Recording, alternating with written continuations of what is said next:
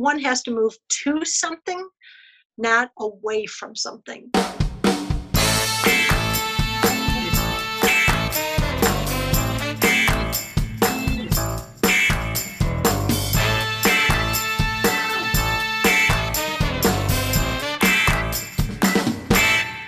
Okay, welcome back to the Marketing Playbook presented by Details Interactive. Here you'll take away 3 game-winning marketing plays every episode to take back to your team. I'm your host, Mark Friedman, and my career has been focused on direct-to-consumer marketing, direct mail, physical retail, and digital commerce. This is episode number 45, and today's guest is Cathy Halligan, who's currently a strategic advisor and a board member for a number of well-established public companies. Before we get started, a quick thank you, as always, to Max Branstetter of the Wild Business Growth Podcast for producing this episode. You can reach him at max@maxpodcasting.com to help bring your podcast to life. Let's open the playbook. Ready, break. Well, hello, everyone. Thank you for joining the Marketing Playbook Podcast. Today, I'm joined by Cathy Halligan. Cathy is an independent board director with publicly held companies and private PE-backed companies, helping board members and business executives understand and apply consumer-facing technology to win in the marketplace. Ulta Beauty, Ferguson PLC, and Driven Brands are among the companies that she works with. Prior to her board roles, Cathy was a senior executive leading marketing and e-commerce efforts with world-class brands and businesses. She's worked with Walmart.com as chief marketing officer, with Williams-Sonoma Pottery Barn as their VP Internet, and many others. Cathy, welcome to the show. Thanks, Mark. So great to be here. Thank you for the invitation. It's my pleasure. It's been a long time that since you and I have certainly seen each other.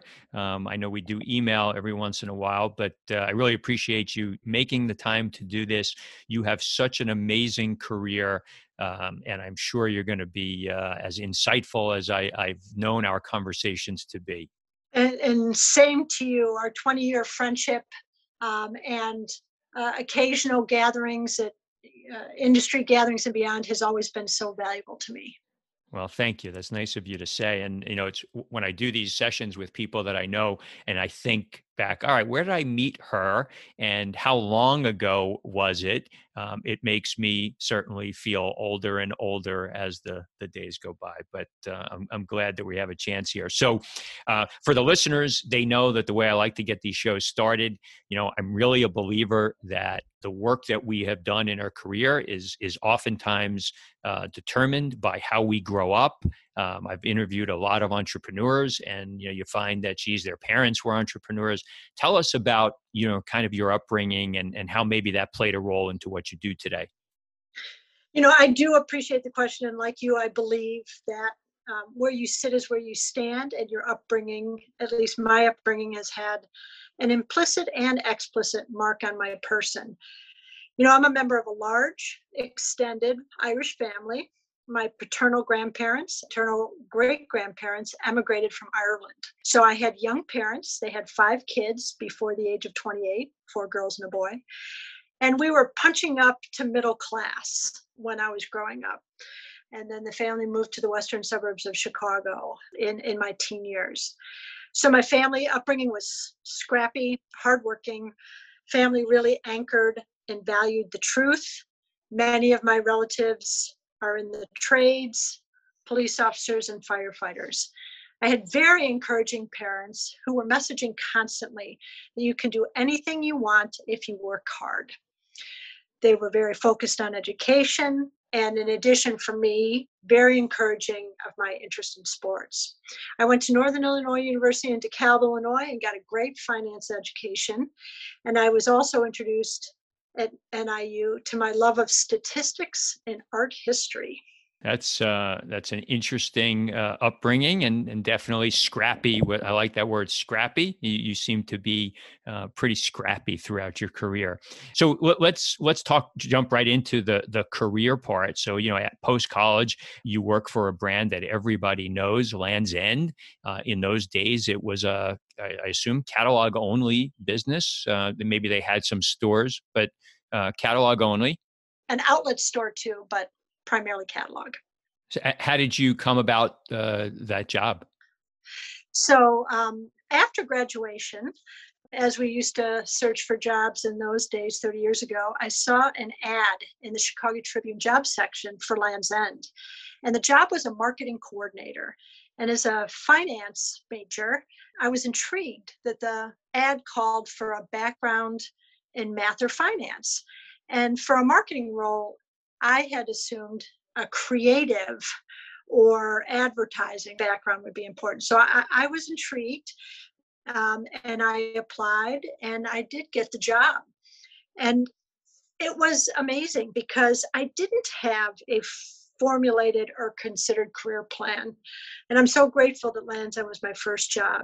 It was an exceptional experience that became the first step in what was to become my career. At first, I thought it was a job, but it became a career. I learned so much, most of which I use today. And Mark, I don't know if you would agree, but a lot of those fundamentals that we learned back in the day in the catalog business still apply. They're on steroids. There's more data. There's more computer processing power, but those fundamentals still apply. Not only did I learn a lot about statistical modeling for circulation in large databases, but I also learned about merchandising, call centers, customer service, distribution and fulfillment, and technology. So with Land's End, my first big learning is one of my first of the 3 key takeaways that you ask folks to share in the marketing playbook. And that is at Land's End, corporate culture is definitely a core lever in enterprise value creation. So Land's End had the 8 principles of doing business, still does today. And they lived by those 8 principles. They were articulated, they were posted, they were talked about constantly, and they drove and influenced the business decisions. They were differentiating and they were value creating. And I'll give you a quick example. So LL Bean was our chief reference competitor in those days. They decided to outsource their call center. And they were in Maine and we were in Dodgeville, Wisconsin. And in those days, it was really hard to have a lot of folks to staff your call center when you were a growing business. They decided to outsource. Land's End did not. And it was influenced and decided based on the 5th principle of doing business, to have deep knowledge of our products, be friendly and helpful. And management thought there's no way we could create that through an outsourced solution. So again, this corporate culture of 8 principles of doing business was a real driver. And so in my career, I consistently believe that an executive should spend part of their time really articulating, evolving, or in some cases, reimagining the corporate culture as a source of competitive advantage. So you were living in the Midwest at that time. You got all these, great foundational elements of your career, and you're right, they're on steroids today for sure. And I've told this story, before. In 2000, I worked at Brooks Brothers, and in those days, it was kind of my first experience with the web. And I would have these kids, literally kids, come to me from Yahoo and try to explain to me what Yahoo search was all about and how they were going to be able to, see how many clicks people had. And there was this thing called conversion rate, and I just sat there and kind of laughed at them and said, look, I don't know everything about a lot of things, but I certainly understand what conversion rate is from my years of catalog experience. So I know that. So you pick yourself up, you move out of Dodgeville, and you get to the West Coast. And what brought you out there? So that's a great question, Mark. So I would have been at Land's End probably for a little bit longer. The marketing and merchandising offices were in Chicago. Core operation was in Dodgeville, Wisconsin. The company, again, as part of the corporate culture, decided to consolidate on the Dodgeville campus in Dodgeville, Wisconsin. And there was a strong business case to do that. But as a 28-year-old woman, and I didn't see any female executives in the ranks at Land's End in Dodgeville, Wisconsin, I decided not to move. In addition, I didn't see any lesbians or as much diversity in the Dodgeville area from a living or working standpoint. And that was important to me. So, I became a Land's End alum.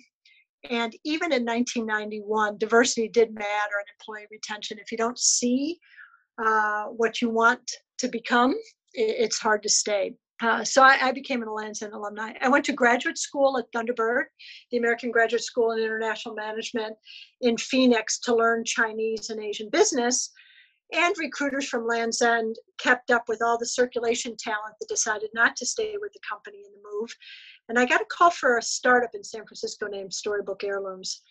It was a catalog of mother-daughter apparel coordinates, like fancy dresses for special occasions, worship services, holidays, weddings, etc.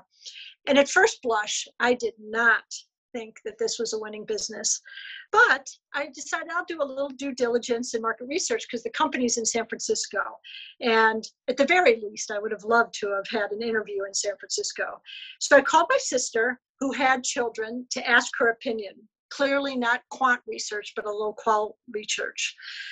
She was ecstatic. She talked a lot about how it was great product, but it wasn't readily available in stores. So she could never find this kind of product. And when I thought more about it, it made total sense, because here's a special assortment that probably didn't turn well from an inventory perspective in stores. You can't go deep and wide in an inventory that doesn't turn. So it was a perfect catalog, because you could hold all your inventory in one distribution facility and you wouldn't be bound geographically by your customer and prospecting. So I took a different look at it, and turns out it was a very winning business. So I said yes, and I joined the company, and I moved to San Francisco. And again, it was an incredible learning environment. I learned so much about marketing, messaging, circulation, and demand generation activities that were aligned with a differentiated merchandising positioning. So it was a different type of role and activity than Lands End, much more tied to the merchandising strategy. So I learned a ton.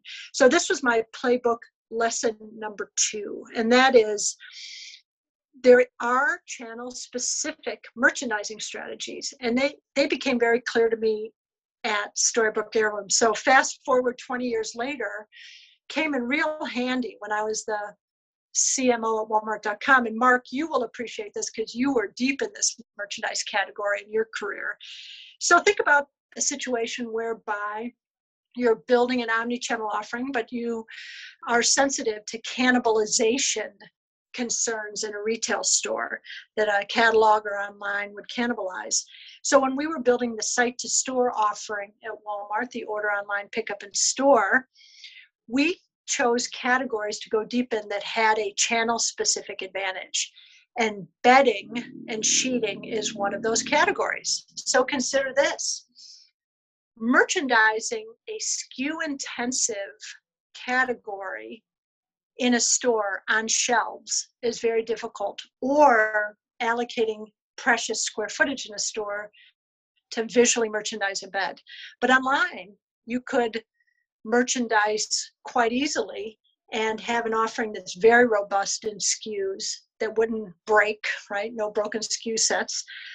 So a very solid merchandising strategy for a specific channel. So my learnings from Storybook Heirlooms were quite rich and continued on to this day. And as Storybook Heirlooms was about to sell, I left the business, and the business was sold to Fulcrum Direct, which is a name some people might remember. And they had challenges running it because it was a very specific merchandising concept. And the business was then purchased out of bankruptcy by Delia's years later. Right. From there, you have a series of really great brands. You spend time at I. Magnin and Gymboree and Williams Sonoma, which is where I think that we ultimately first met. I was at the company store at the time. You know, many of these businesses were omni-channel. You're involved with omni-channel businesses today. Just kind of, explain a little bit from your perspective, how omni-channel, whatever that term is, multi-channel, omni-channel, how that's evolved from your days, let's say, at Williams Sonoma to today, where you're, heavily involved at Ulta.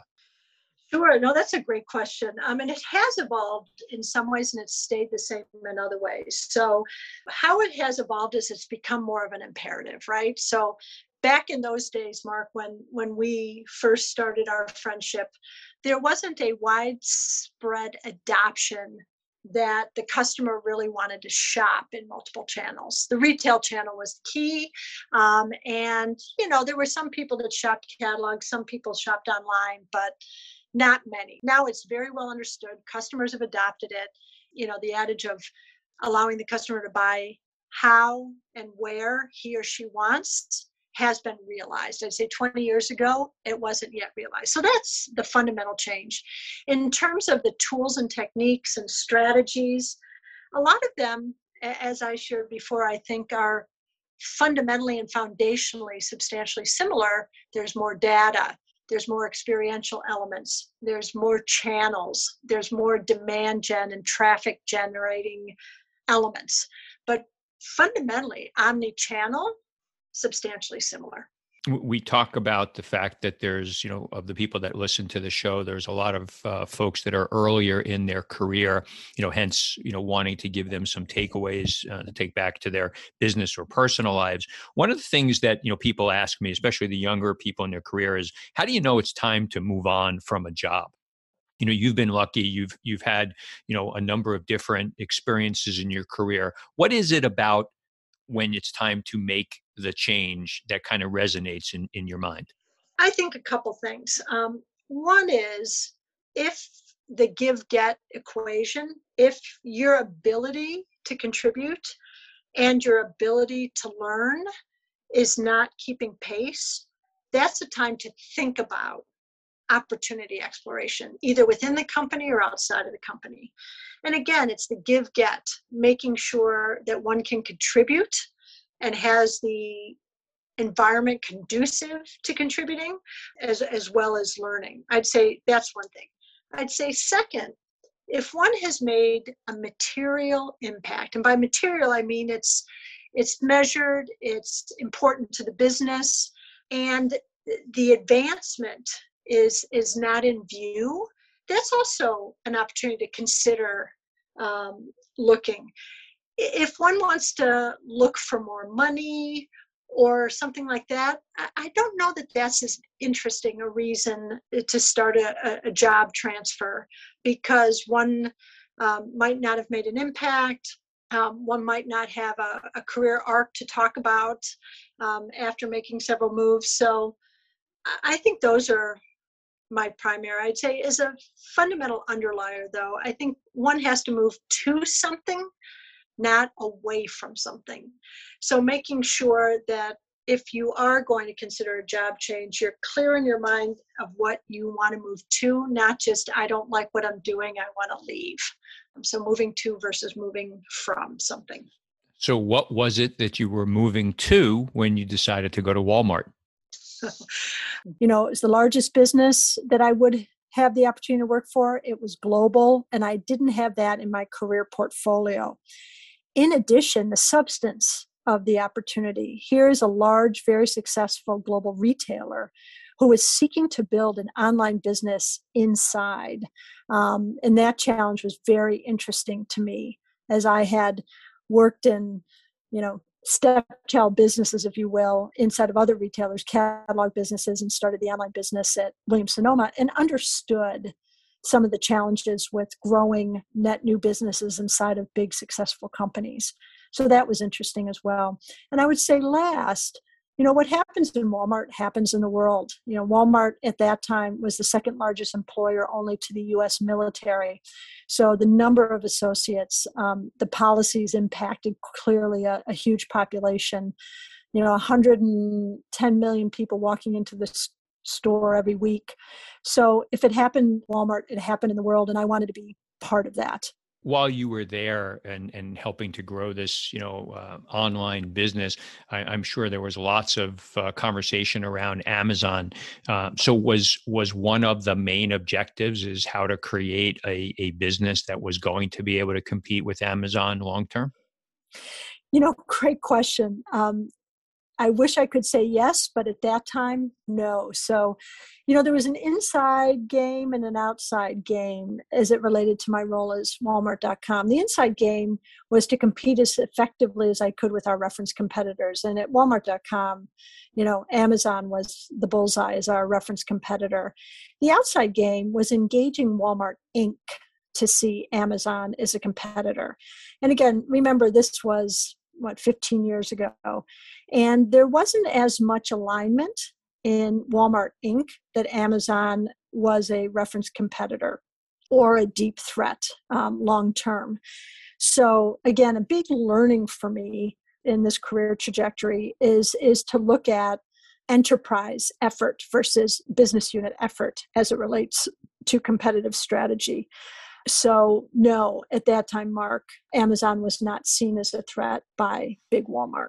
It's interesting, from, the way it's played out, and, you sit back and say, geez, how was that not the case? But, look, we all learn and evolve our thinking because you had all this, time at Walmart, and you're thinking about how to do all the things you just mentioned. One of the things I ask, guests periodically is about this thing called the shiny object syndrome. You get so many people calling you, and it seems like now it's even more aggressive than it's been in the past. There's so many new ideas. There's so much new technology. How did you think about, whether to take a call, not take a call, engage with new technology or not, because you just can't do everything, right? Yeah, no, that is $1 million question because we all face those every day. I would say, first and foremost, to have clarity on the technology model in your company. So are you a first mover or a fast follower as it relates to technology? And I've only worked for fast followers. I've never worked for first movers. So my experience is only in that realm. After you're clear on the fact that you're a fast follower, then there were two questions that had to be answered. One is, what was the business case? And was there a hurdle rate IRR on it? Even if it was a qualitative business case, because in the case of newer technologies, there's not a lot of data to form the business case. And second, and most importantly, what are the conditions for which you would adopt that new technology? And so I can give an example if it's helpful. So at Walmart, reviews and ratings was something that Amazon was doing exceptionally well. Again, remember, this is 15 years ago. And then other companies like Overstock and eBay also had reviews and ratings. And there were a couple of providers in the marketplace that offered SaaS solutions. And so I got those calls, and the first thing was, is there a customer interest? And yes, there was. Was there a business case? Yes, there was. Under what conditions would we implement? And we had to get clear about that. One was moderation. So of the reviews that were written and submitted, was there a process to make sure that the reviews and ratings were about the product, not the brand or the store experience at the time, and had no offensive language and were actually from purchasers? So we had to confirm that. Second, we had to have a quick action on customer-raised issues. So could we delist the item quickly off the website if it was a defective product? Could we fix the issue quickly if, for example, there was breakage because there was poor packaging?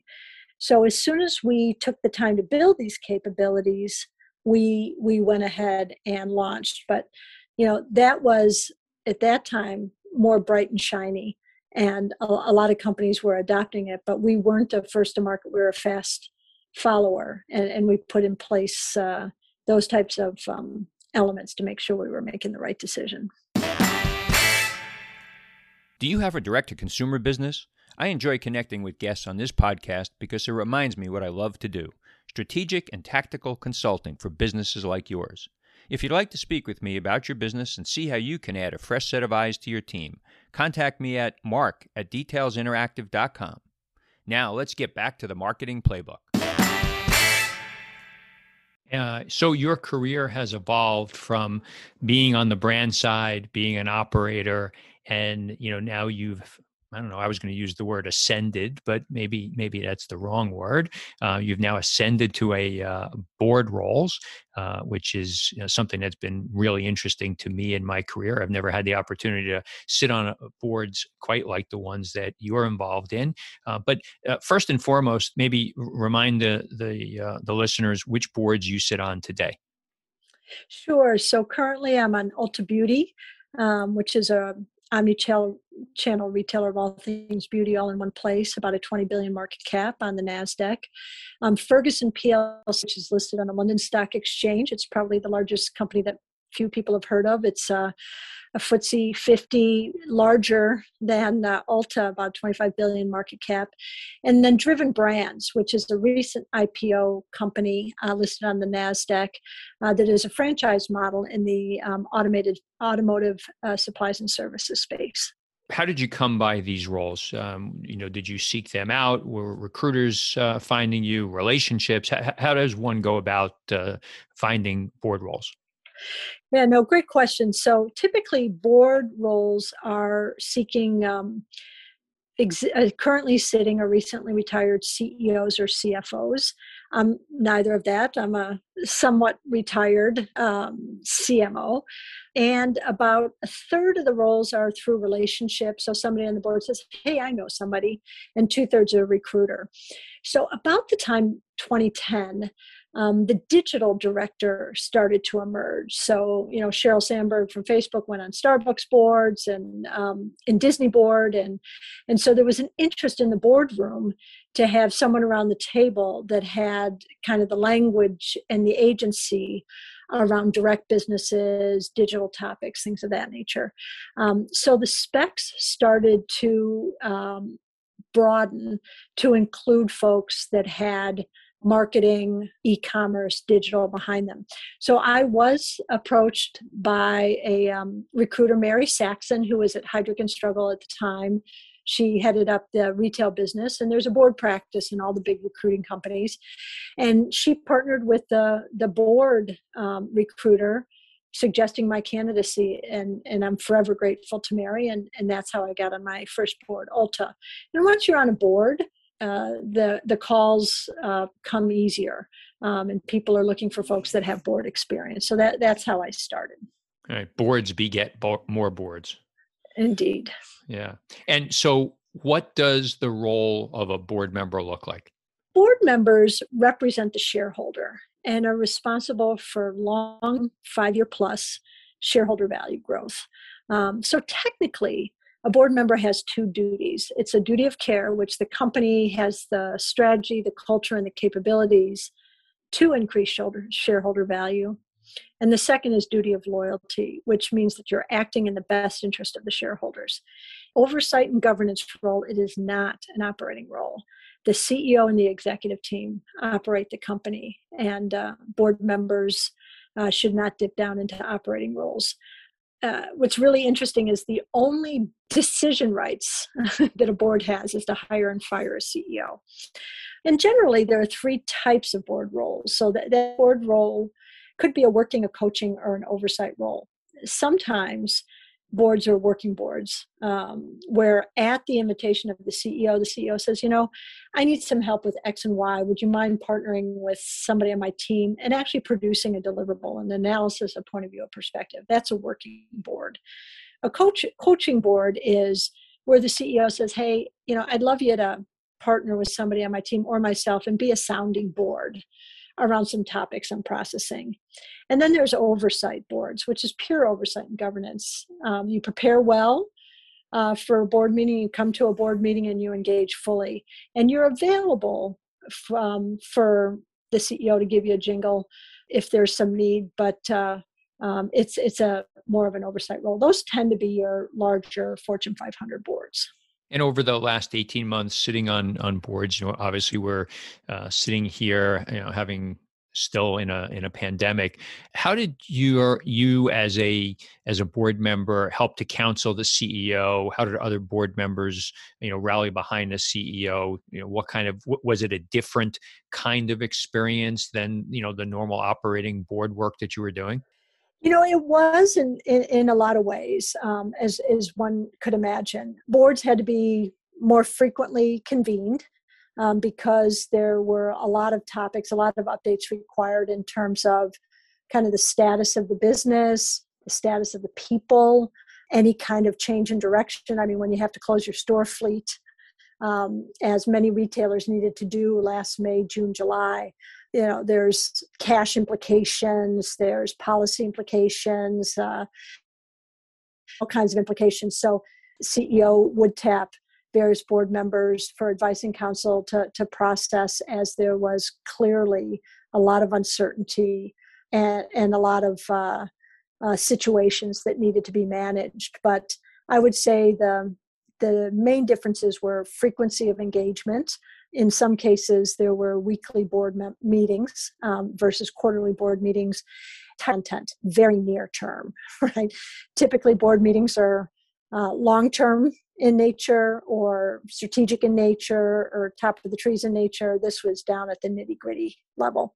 Quite a difference from pre-pandemic and hopefully post-pandemic levels. You talk about the fact that, you're a CMO, from your experiences, you're a marketer from experiences. How do you, as part of a board member role, how do you help these businesses storytell? I've had this conversation with, so many guests, is that, marketing to some degree is just more difficult today because there are so many different tactics. There's so many different channels. The measurement is more complicated. So when you're advising either in the board roles that you have or advising other companies, how do you help them with the storytelling and figuring out where best to market and how to interpret the results that they're seeing? Yeah, no, that's a great question because, as you well know, the marketing model and the capabilities of a CMO and the complexity of the go-to-market is different. So I would say, kind of three key principles. One is making sure that the board or, myself are active in supporting the CHRO and the CEO and having the right marketer. So the right marketer spec, the right team, the right capabilities. So starting at that level, what are the marketing capabilities and what's the marketing team and who is the marketing leader? And that's not a one and done conversation. That's an ongoing conversation. Typically, team is talked about in detail once a year, and individuals can be talked about by the CEO over time. So being supportive and inquisitive about that is the starting point. And then I would say really asking and listening to the various presentations at board meetings around the go-to-market, the competitive differentiation, the demand gen, sometimes the conversion. I would say the health and strength of the customer franchise, those types of questions, and asking a lot of questions about the efficacy of the brand story, the marketing story, the messaging. It's a lot of questions, and great board members ask great questions to help hone the activities of the marketing leader. And again, board members don't operate. Board members oversee and govern. So it's really about asking questions and offering observations to help the executives, and particularly the marketing executive, perform better. And before we wrap up, I want to come back to technology for a second. We kind of hit that conversation about the shiny object syndrome, but because you're in the know from a digital perspective, and I know you're well read, what are the kinds of technology that you're really following right now and thinking about, perhaps as an advisor or a board member, thinking about those businesses? You just talked about asking questions and observing. So what are you observing in technology? That's a big question as well. I'd say I'm particularly intrigued by by the adoption and the development of 5G and the impact 5G is going to have on all things digital. I mean, what's interesting to me is I listen to some of the early kind of product introductions that are coming to market. A lot of things are coming to market with fuller feature sets in 2023 on the back of 5G. Including kind of bigger and better and wider adopting AI, AR, VR, blockchain, IoT, kind of the connectivity and the immersive qualities of these technologies that fundamentally need wide adoption of 5G. So, I look a lot at the announcements at Apple, Microsoft, Amazon, Alibaba, Tencent, Facebook, to see what their messaging is going to be coming down the pike. But that's one bucket I'm really intrigued by, is the adoption rate of 5G. I think the implication for retail for that is really significantly greatly increased digital experience, very immersive, very connected. I'd say longer term, it's very, very early days, but I'm spending a lot of time learning and engaging in the metaverse. I am not a gamer. There's no gamers in my home, but I'm intrigued by the immersive connective experience, the economies, the merchandising of like a Roblox and an Epic game. So again, it's very early days, but that's also interesting to me from a technology standpoint. Good ones, good ideas. Well, we get down to the end of our show, and in keeping with the theme of the marketing playbook, that's the football analogy, I do this 2-minute drill at the end of the show, 7 questions, 1 or 2 word answers from the guest. Are you ready, Cathy? I'm ready, Mark. All right. A brand that you admire or that inspires you? You know, I have to say Ulta, because their whole mission is the beauty that lies within all of us and lives in the brand every day. It's really a great inspirational brand. Okay. Your favorite app on your phone? Audible. Okay. Last website other than Amazon that you shopped from? Adidas. They are great at Instagram marketing and single product merchandising, and they got me on their Pride collection. So I bought quite a few things from them. Something that you're not good at, but you wish that you were? You know, I wish I were good at running. I'm an avid walker, but runners seem to be just healthier and fitter in mind, body, and spirit. So I wish I was great at running. So you're not going to take those Adidas Pride collection sneakers and start running? They are good walking shoes. All right. The charitable organization that you're most passionate about? Many LGBTQ plus organizations and precedent-setting legal organizations such as the ACLU. And if you had one superpower, what would it be? You know, I'd love to be able to operate effectively on very little sleep. Unfortunately, I can't. I need my full 8 hours.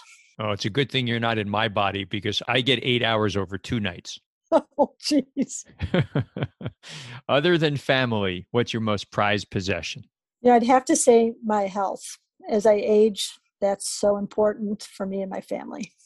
Well, that's good. And I hope that I usually open with this. Unfortunately, I've been having to open with it almost the entire time I've been doing my podcast. Is, you know, we are in a pandemic and we are sitting here in the middle of September of 2021. I hope that you and your family are doing well. Thank you so much for doing the show with me. Great insights. You really have had an amazing career. And most importantly, I'm glad that we're still in touch and we're still friends. Yeah, no, I'm grateful for my career and really grateful for our friendship. Thank you, Mark. That's it. Today's game ball goes to Cathy Halligan for coming on the Marketing Playbook. To me, today's 3 game-winning marketing plays were as follows. Number 1, we heard Cathy speak about corporate culture at Land's End.